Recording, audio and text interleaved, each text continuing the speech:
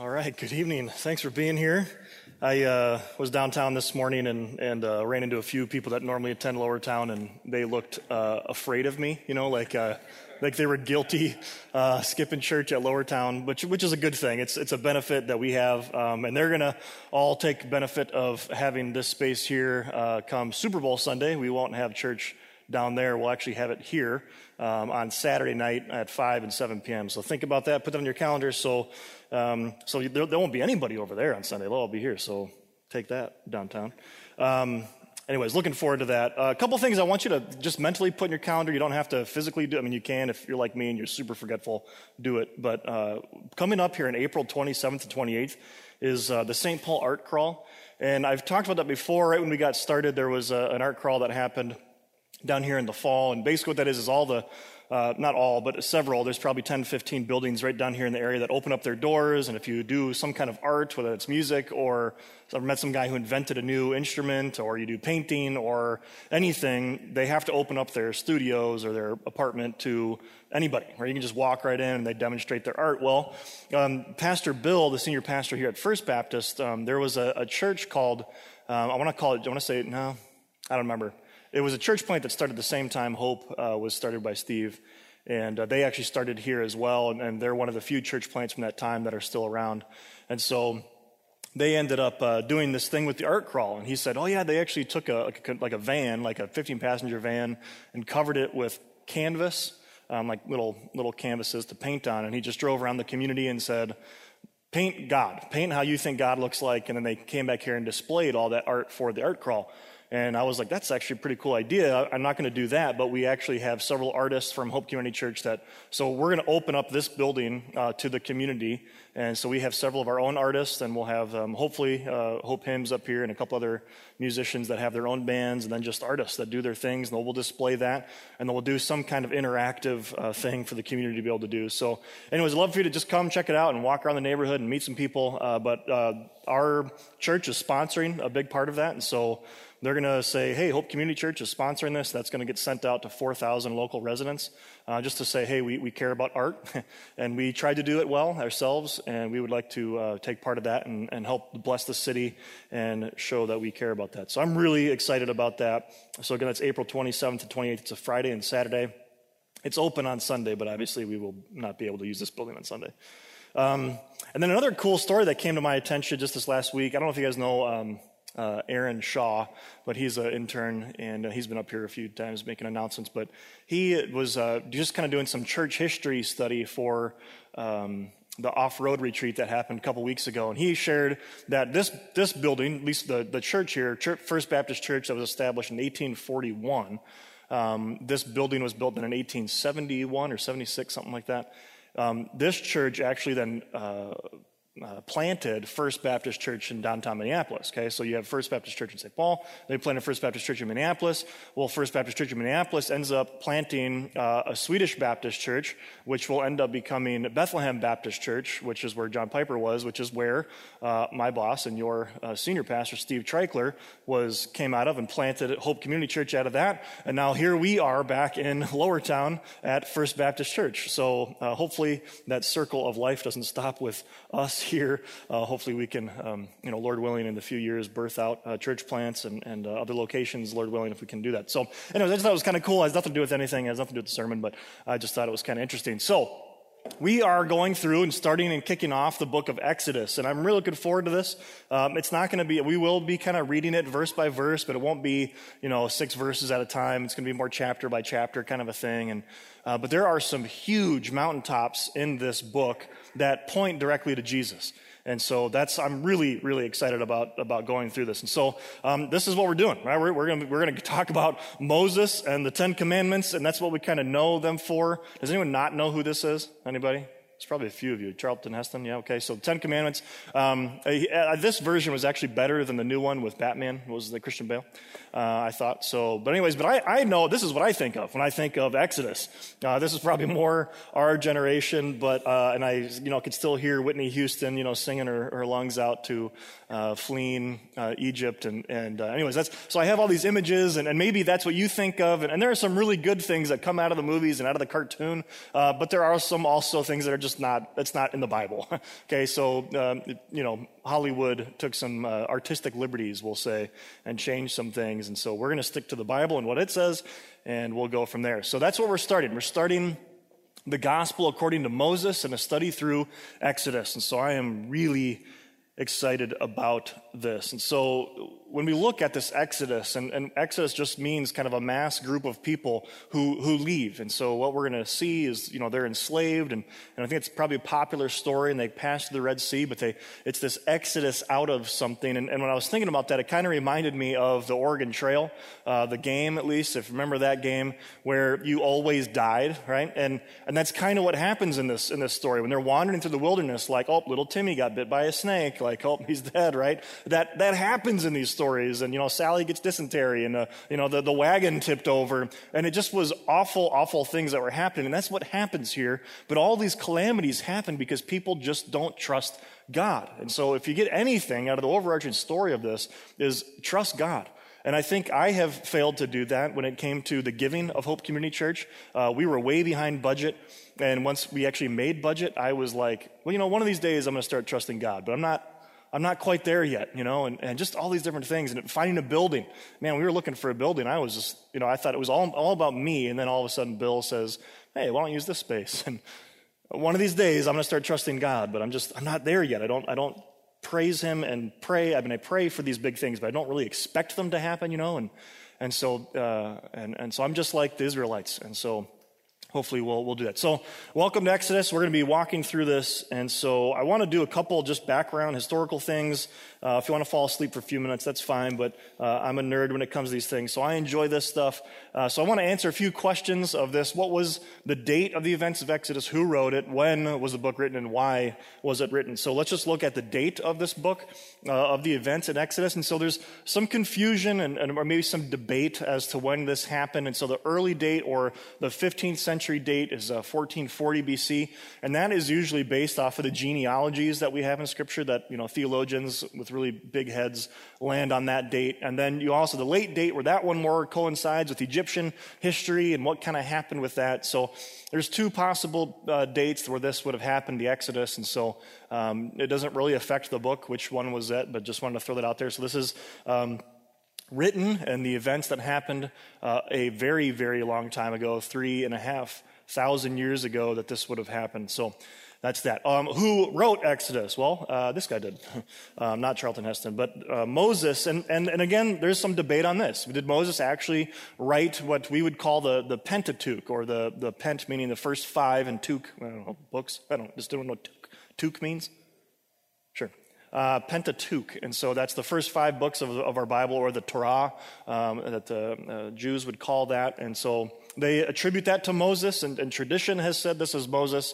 When you study the language in the Hebrew, which I'm not a Hebrew scholar by any stretch of the imagination, but they would say that when you look at just the language that he uses, that it seems consistent across the board, and so this has to be written by one man, and so they attribute that to Moses. And then also Jesus, and a lot of New Testament authors attribute this to Jesus. Instead of saying the Torah or the Pentateuch, they'll just say the books of Moses. And so when Jesus says that, it kind of is implying, well, maybe Jesus thinks that and believed that Moses wrote these books, and so there's a little bit more weight to that. So John 5:45 through 47, Jesus is talking to the Pharisees, and he says, but do not think that I will accuse you before the Father.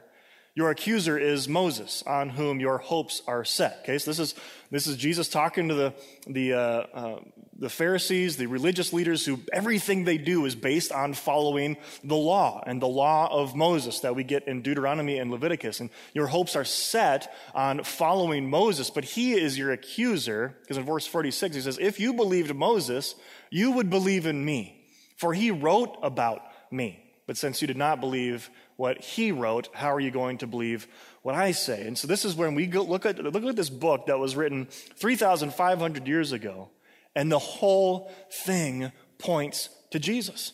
It's amazing. And Jesus makes that claim, and there's so many things, even today, as we look at this, and just a connection that says, wow, the whole story and the whole book and meta-narrative of Scripture, it's about Jesus. And it points to him and what he fulfills. And we're going to see that Moses is a type of Christ. That's somebody who does things and performs things to a certain extent, but then Jesus comes along and does it far greater and far superior. And so we're going to see that when we look at this. Okay, when was the book written and why was it written? I'm going to read from a scholar here, Douglas Stewart, and just kind of let him answer those questions there. He says, Moses had nearly 39 years to write Exodus. Okay, that would have been his entire time while he was in the wilderness. When he did so during that time period between the Israelites' departure from Sinai, that was the mountain that we just heard about, and then his death, and exactly how many days or weeks he spent doing so is impossible to reconstruct. So when exactly and how long it took him to write them, we don't know, and it doesn't matter. We may reasonably conjecture that the first audience for whom he wrote was the second post-Exodus generation. So the individuals that would have been born in the wilderness but wouldn't have actually been an eyewitness to the Exodus coming out of Egypt. I guess he says that. The one that had grown up in the wilderness during the days described in the book of Numbers. He would have written the book for them as that generation was preparing to enter the promised land as a reminder of who they were and what their origins, the events and instructions their parents had experienced, had been, and what was required of them in the covenant God had made with their parents. If these conjectures are correct, Exodus would have been produced in writing sometime near the end of the 40-year period after the Israelites left Egypt and before they entered into Canaan. That is when Moses himself was nearing the end of his life. So just some information, again, not totally 100% necessary, but for those of you who like that kind of thing and just want to put all the ducks in a row, there you go. So, okay, let's look at a little backstory when it comes to Exodus, and we're going to read just kind of the first few verses here of Exodus chapter 1, and then we're going to kind of go all the way back, because we got to kind of catch up, because we're missing a lot of history here. If you're here last week, I talked a little bit about Melchizedek in Genesis chapter 14, and I think that helps, because we looked at some things that happened to Abram at the time, but it doesn't matter if you weren't here, I'll go back and go through Genesis. So Exodus 1 through 5. And these are the names of the sons of Israel, or Jacob. Okay, Jacob gets renamed Israel by God. So these are the names of the sons of Israel who went to Egypt with Jacob, each with his own family. Reuben, Simeon, Levi, and Judah, Issachar, Zebulun, and Benjamin, Dan, Naphtali, Gad, and Asher. The descendants of Jacob numbered 70 in all. Joseph was already in Egypt. So let's catch up to what happened previously, right? The world was created. Okay, we got to start Genesis chapter 1. I'm not going to, don't worry, I'll speed up. But I do want to, this may be kind of silly, but back in the day, I don't know, when Angela and I first got married, so seven years ago or so, I know we've been married 7.5 years. I'm just thinking when this happened. She was an accountant for a ministry called Spread Truth Ministries in Central Illinois. And they had this great thing, and I've talked about this before, where they had 4 worldview questions that they would ask people of how did it all start, what went wrong, what can be done to fix it, and what does the future hold. And we would ask those questions. We would just go up to people and just say, hey, we're taking a survey. What do you think about this? And we would listen to their story and what they had to say and how they're understanding the story of where things came from. And 9 times out of 10, they would just say, well, what do you think about it? And then we would share them what we thought. But anyways, they had this catchy way of remembering the meta-narrative. And I never did this in front of people, thankfully, but in my mind, mentally, I was doing this. And so you can join me if you want, but you don't. I won't make you do that. But there were, when we look at the meta-narrative and answering those first questions, the first one they would say was, I had to write notes to remember this, but there was God, creation, harmony. Okay, did you like that? God, creation, harmony. And that's kind of the first part, Genesis 1 and 2, but then bad things happen. And so we have disobedience, consequence, need. Okay, so they sin, there's consequences, and then there's a need, right? They recognize, and that's the fall. What went wrong? And then we look at what can be done to fix it, and then we see promise made. And then we see that promise then is kept on the cross by Jesus. And so, but we look at this promise that's made, and that happens here. That happens already in Genesis when we look at the covenants that are made with individuals, and specifically Abraham. And so, and then eventually when we look at the book of Revelation, that all things new, and then together with God forever. And so that's kind of the storyline of Scripture in a nutshell. And so, in the beginning, God creates this, and then man and woman were naked and unashamed, and they lived in harmony, not just with one another and with humankind, but with nature.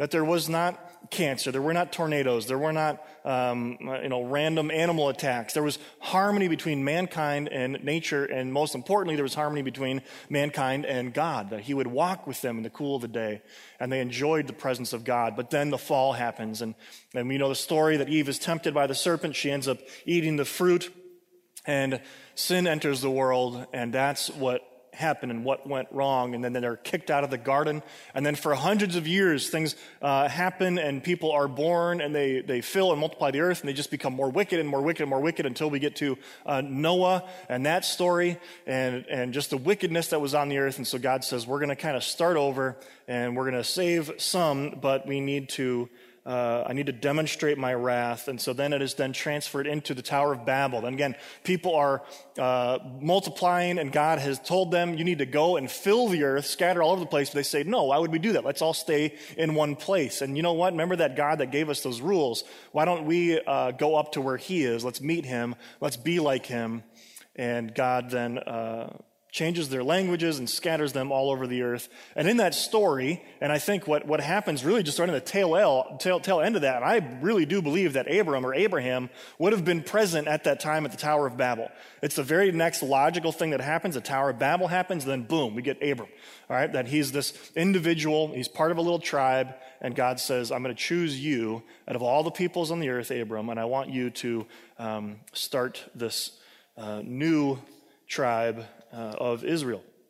And so then we have this promise made to Abram at the time, and God says that your descendants are going to be like the sand of the earth, and they're going to fill the earth. And he says, this is great, but at the same time, I don't have any kids. How could my descendants? You must mean, nephews and cousins. You clearly can't mean my own children. Maybe he's thinking of Lot, who, happens in Genesis chapter 15, which we'll read, but Genesis 14 was the story of Melchizedek and Lot being captured, so maybe that's what he's thinking. But I want to read Genesis chapter 15, and this is the covenant that God makes with Abram. So Genesis 15, 12 to 21, it says, as the sun was setting, Abram fell into a deep sleep, and a thick and dreadful darkness came over him, and the Lord said to him, Know for certain that for 400 years your descendants will be strangers in a country not their own, and that they will be enslaved and mistreated there. All right, God, you're getting a little ahead of yourself. Right, spoiler alert, he's talking about Exodus and the Israelites in Egypt, but he says this is going to happen for 400 years. But verse 14, but I will punish the nation they serve as slaves, and afterward they will come out with great possessions. You, however, will go to your ancestors in peace and be buried at a good old age. In the fourth generation, your descendants will come back here, for the sin of the Amorites has not yet reached its full measure.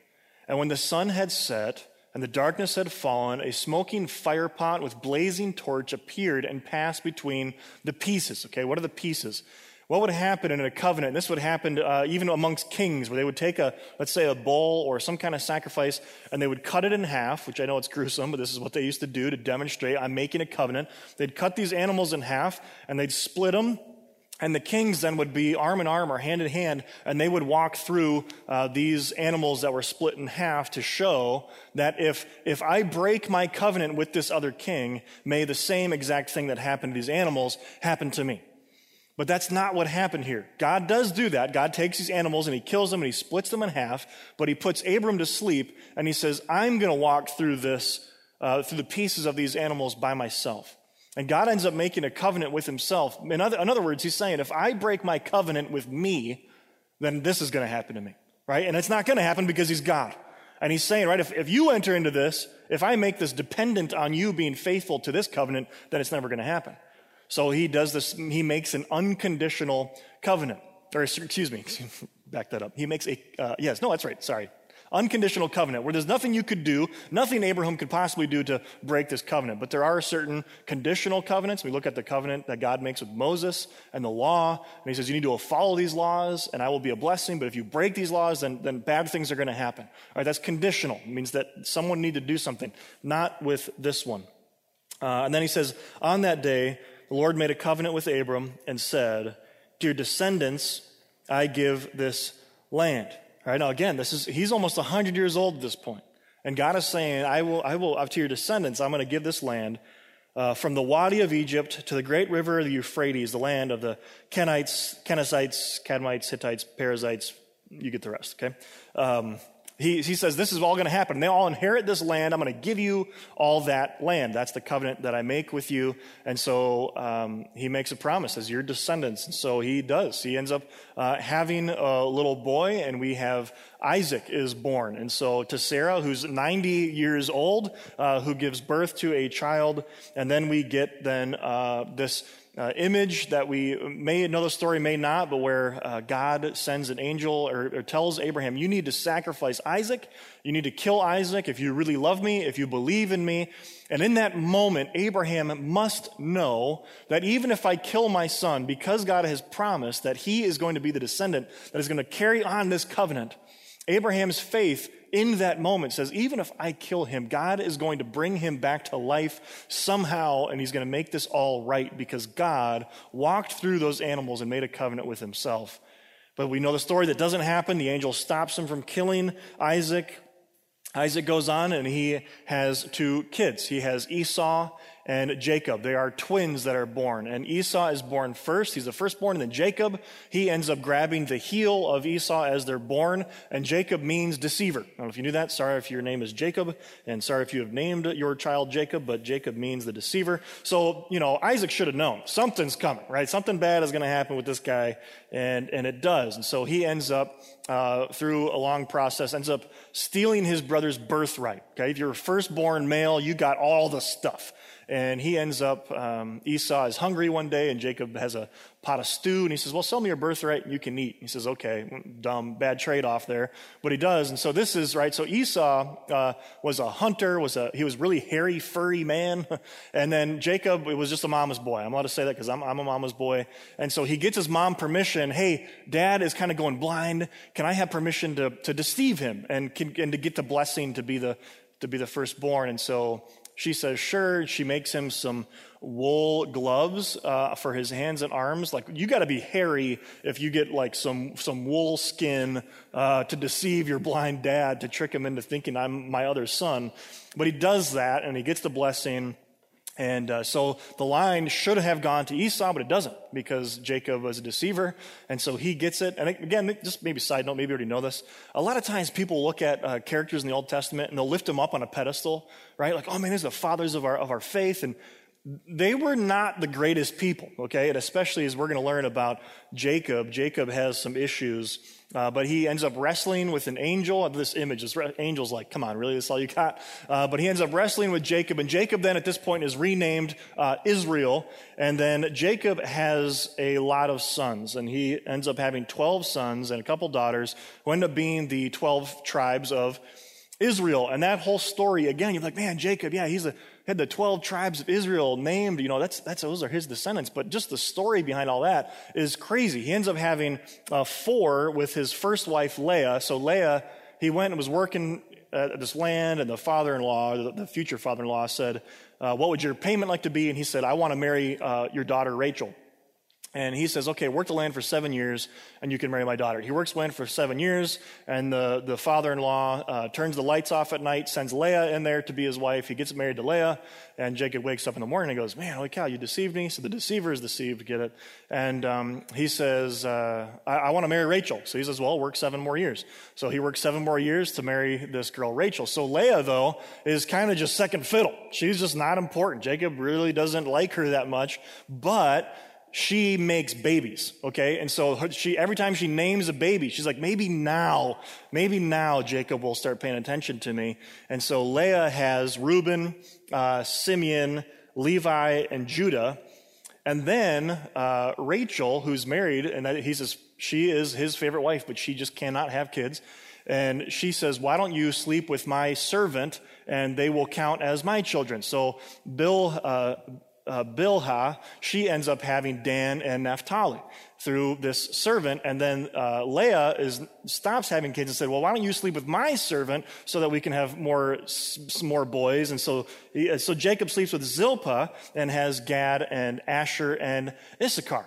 Gad and Asher. Okay, well then Leah is then able to have kids again, and she has Issachar and Zebulun, and then finally Rachel has Joseph and Benjamin, who are by far the favorite children of Jacob. And I guess favoritism is bad when you're a dad, and that did not work out well for Joseph.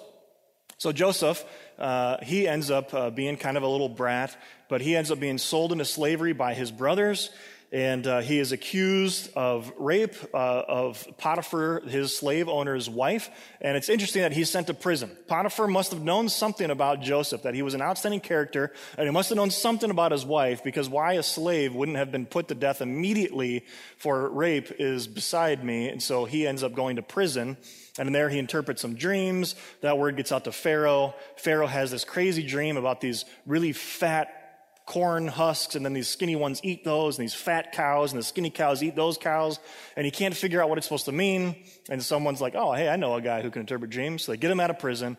He interprets these dreams, and he says there's going to be 7 years of plenty, and then there's going to be 7 years of famine. And if we don't start prepping for this now, we're all going to die.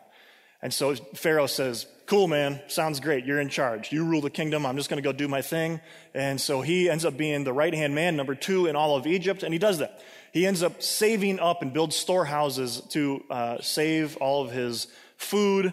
And so when there's famine in the land, and his brothers, now his family, Israel, now the nation that's growing, that clan, needs food. And where do they go? They have to go to Egypt. So anyways, crazy story. I'm not going to go into all of it, but the brothers then come and they throw themselves down. This is Genesis 50, 18 to 26. Joseph's brothers then came and threw themselves down before him. And he says, we are your slaves, they said. But Joseph said to them, do not be afraid. Am I in the place of God? You intended to harm me, but God intended it for good to accomplish what is now being done, the saving of many lives. Okay, he's saying, listen, you actually meant harm. You sent me into slavery, thinking you'd never have to see me or worry about me ever again. You meant it for evil. But God meant it for good, because, man, if that wouldn't have happened, and if we wouldn't have built those warehouses and had 7 years of plenty, you wouldn't be able to have any food right now. And so we've saved all these lives. It's okay. We're good here. So then don't be afraid. I will provide for you and your children. And he reassured them and spoke kindly to them. Joseph stayed in Egypt along with all of his father's family, and he lived 110 years and saw the third. I got to sneeze, sorry, and I don't want to sneeze in all your ears like really loud. We're going to make it. It's never happened before while speaking, ever. I think we're good. Okay, I just had to talk about it. Now we're good.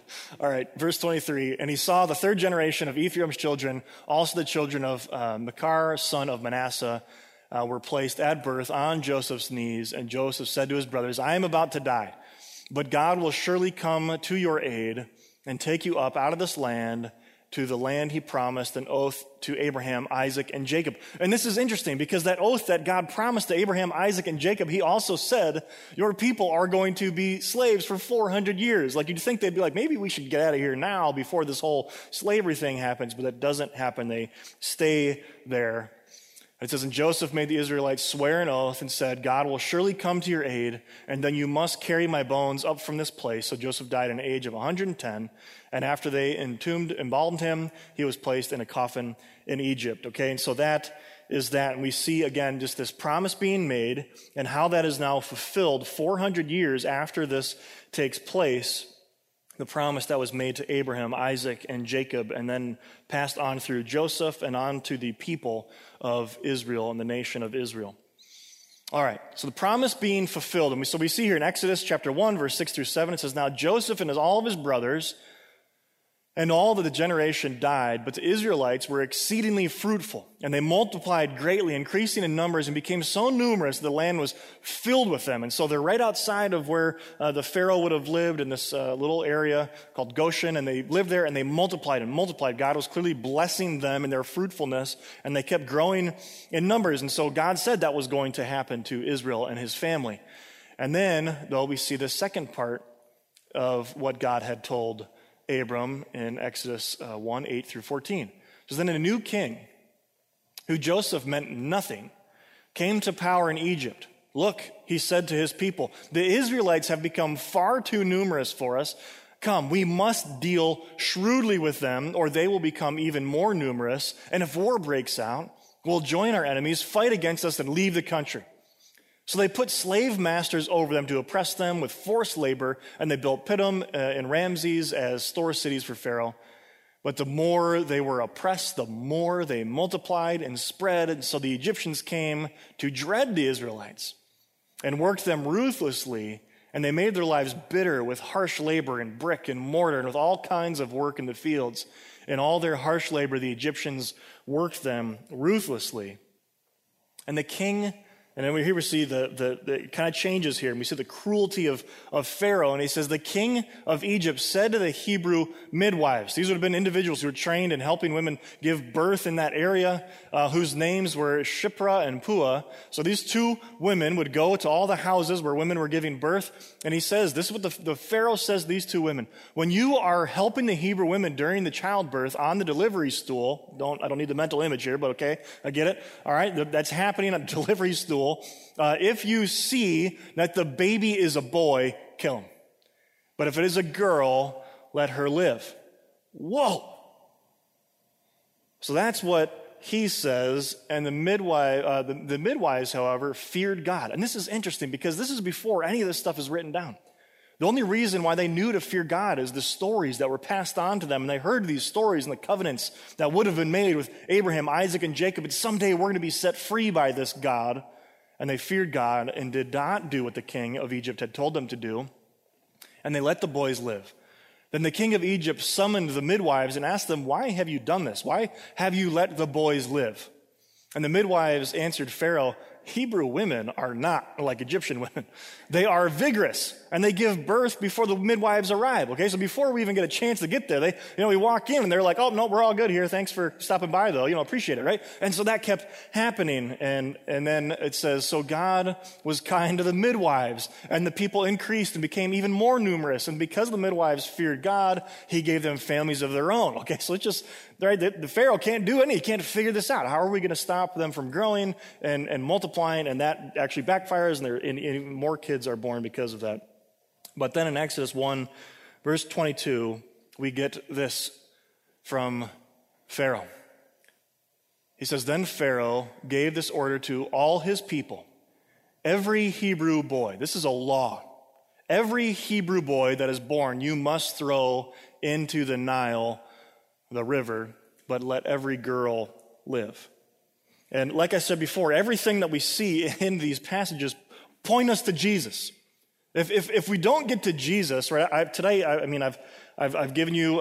You could have heard this in a Jewish synagogue or even a Muslim mosque. If we don't get to Jesus, then why are we here? And so I want to point us to Jesus in this. And so I want to ask you the question: does that sound familiar? The decree that Pharaoh says, he says, kill all the boys. Does that ring any bells? And I hope it does when it comes to the birth of Jesus. In Matthew chapter 2, maybe you don't know the exact passage, but it should. I want to share something with you that helped me a lot in my interpretive journey of studying Scripture. And you can do this all of the Old Testament with the laws, even the specific laws in Leviticus. This is a phenomenal thing. This comes from Scott Duvall's book, Grasping God's Word. Every year I teach a hermeneutics class, which is how to interpret Scripture for the interns, and this is my go-to. This is what I go to every single year. And so the first point there is grasp the text in their town. What did it mean to them? Okay, so when there's a law given to them, for example, do not trim the corners of your field, right? You're a farmer, right? When I read that, I don't go, well, I'm not a farmer. I guess God wants me to have a farm, and then he doesn't want me to cut the corners of my field. No. That's not what he's saying. But that is what he was saying to them. Don't cut the corners of your field, right? Why? And then he goes on to explain, because there are foreigners and sojourners and poor people in your community that I want them to eat and take care of that. So grasping it in their town, and then determining the width of the river. It's just culture, there's language, there's covenant. What covenant are we in? Are we in New Testament, Old Testament? Language barriers, right? This river can get thinner or wider depending on how far removed we are from that story. And then you cross the principalizing bridge. Okay, so for the example of that story of cutting the corners, okay, what is the principle he's getting there? He's saying take care of the poor, take care of the needy and the hungry, and that's the principle that we live by today. And then the fourth point, which is why I bring this up at all, is consult the biblical roadmap, where he says, Is there anywhere else in Scripture that this law is played out? And so that one, specifically, cutting the corners of your field, we see that in Ruth, where Ruth then is able to glean the fields and take care of herself because Boaz obeyed that law. That's a big deal. Jesus and his disciples, they go through a field and they eat some of the grains that they pass by. So that's really important. So when we look at even Exodus to say, is there something that happens in these narratives that are pointing me to something else? And the answer is yes. And then the final thing, though, is then grasp the text in my town, in my city. What does it mean for me today, 2018? So I want to look at Matthew chapter 2, where he says this.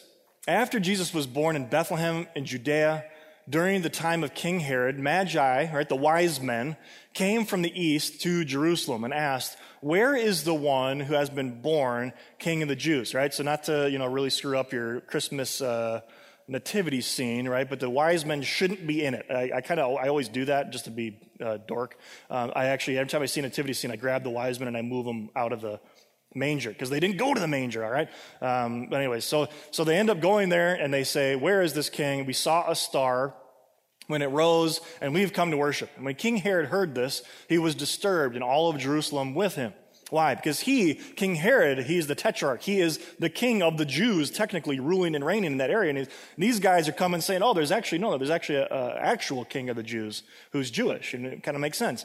In verse 4, and when he had called together all of the people's chief priests and the teachers of the law and asked them, where is this Messiah going to be born? They say, in Bethlehem in Judea, they reply.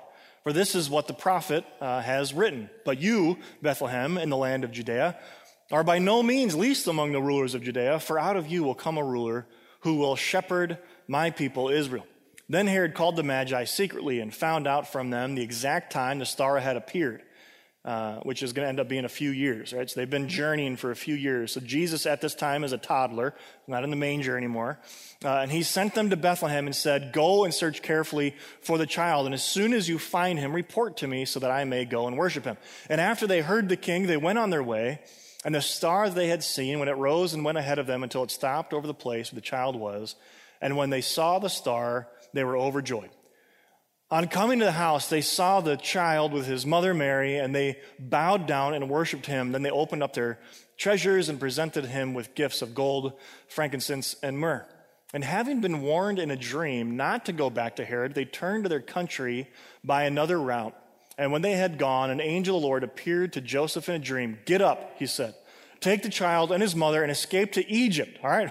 It's full circle here, right? There's something going back into Egypt. Israel now, the king of the Jews, is going to go back into go back into Egypt. And he says, stay there until I tell you, for Herod is going to search for the child to kill him. So he got up, took the child and his mother during the night, and left for Egypt, where he stayed until the death of Herod.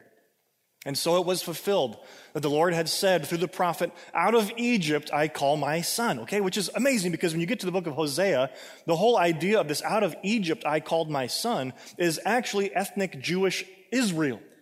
Out of Egypt I called my son Israel. That's the context Hosea gives it, and that's where he says, when Israel was a child, I loved him, and out of Egypt I called my son. I called him out of slavery. It's the whole book of Exodus. But the book of Exodus points to Jesus. And so why is it that the author in the New Testament in Matthew says this verse here, out of Egypt I have called my son, is actually about Jesus? And we'll get into this as we go through this book. But Israel, we got to look and make sure we know what Israel means every time we read the book in the word Israel. It's talking about Jacob.